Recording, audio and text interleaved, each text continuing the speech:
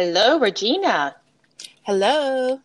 Hi there. Hi, everybody. This is Angela Jordan Perry with Girlfriends Chat, and I have my former interviewee on with me. Tell us who you are?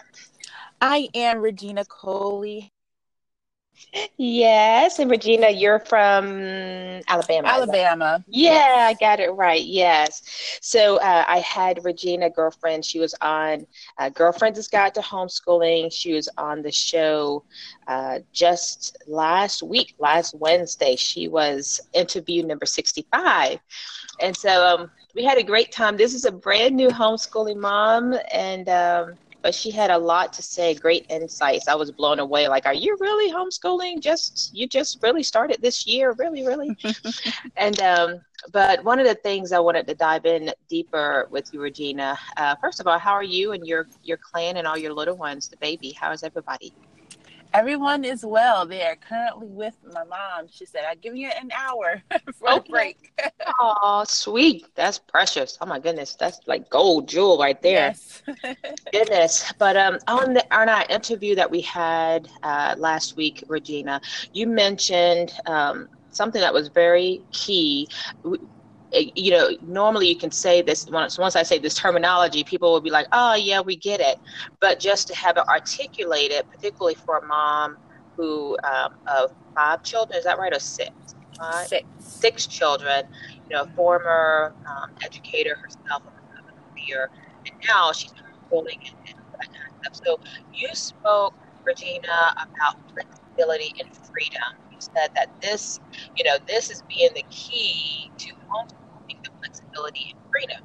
And then oftentimes I've talked to so many moms who don't have that sense of flexibility and freedom. So tell us, what is the secret sauce, and is that true, something that's true, or is that elusive or a fairy tale? I mean, does it really exist? Flexibility and freedom.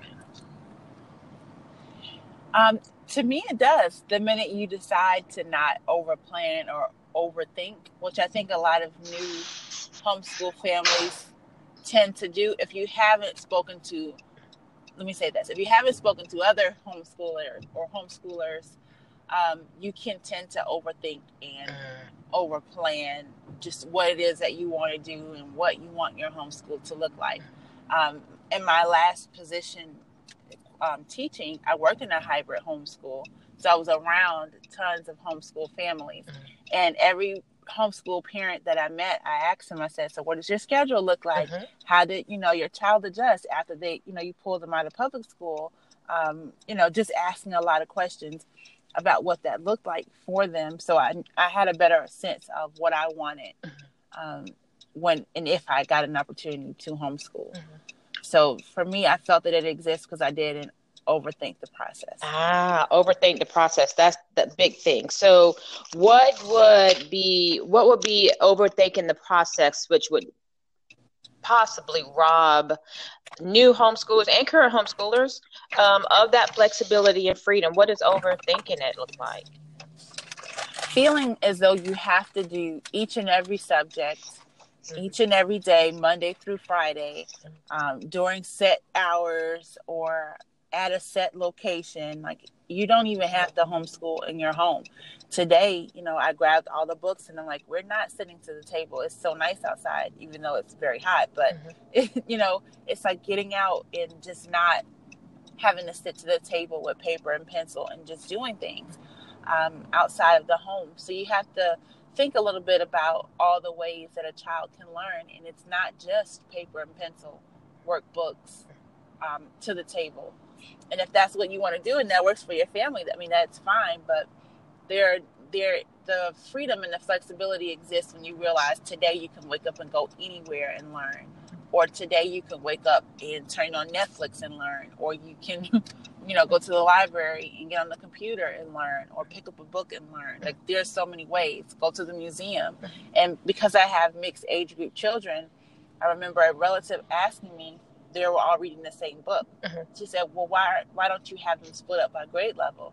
And I said, because does it mean because they're different ages that they can't read the same book and learn the same material? It's still the same book. Right. So I think everybody just has this systematic way of thinking about what learning looks like, and they kind of rob themselves of that flexibility because they're not thinking far out enough. That is so good. That is so good. Again, oh my, Regina, you just cease to amaze me because you're so new, but you have such wisdom in this homeschooling journey. But did you just inquire a lot and research a lot, and then that just set you up for stepping out, free on pretty level ground? And did you do that, or it's just your nature? I think a little bit of it is just my nature, but also because I wanted to do it for so long.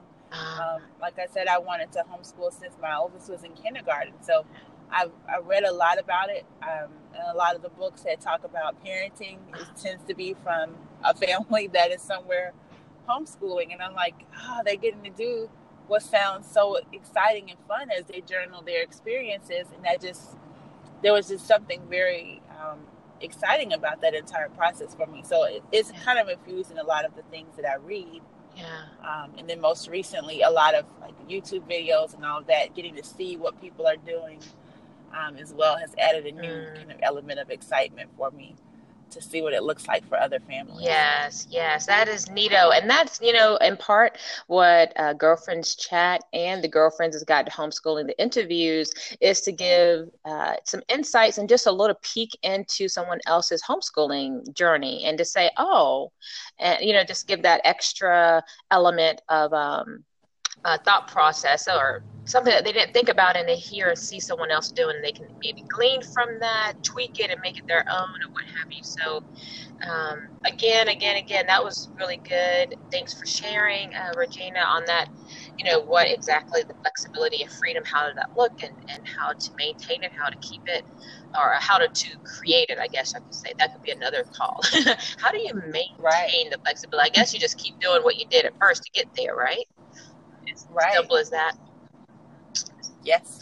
So, very good. Thanks, Regina, for the Girlfriends Chat. I appreciate you, appreciate being connected with you, and I applaud you. Again, I cannot say it enough. I just applaud you for where you are in your journey.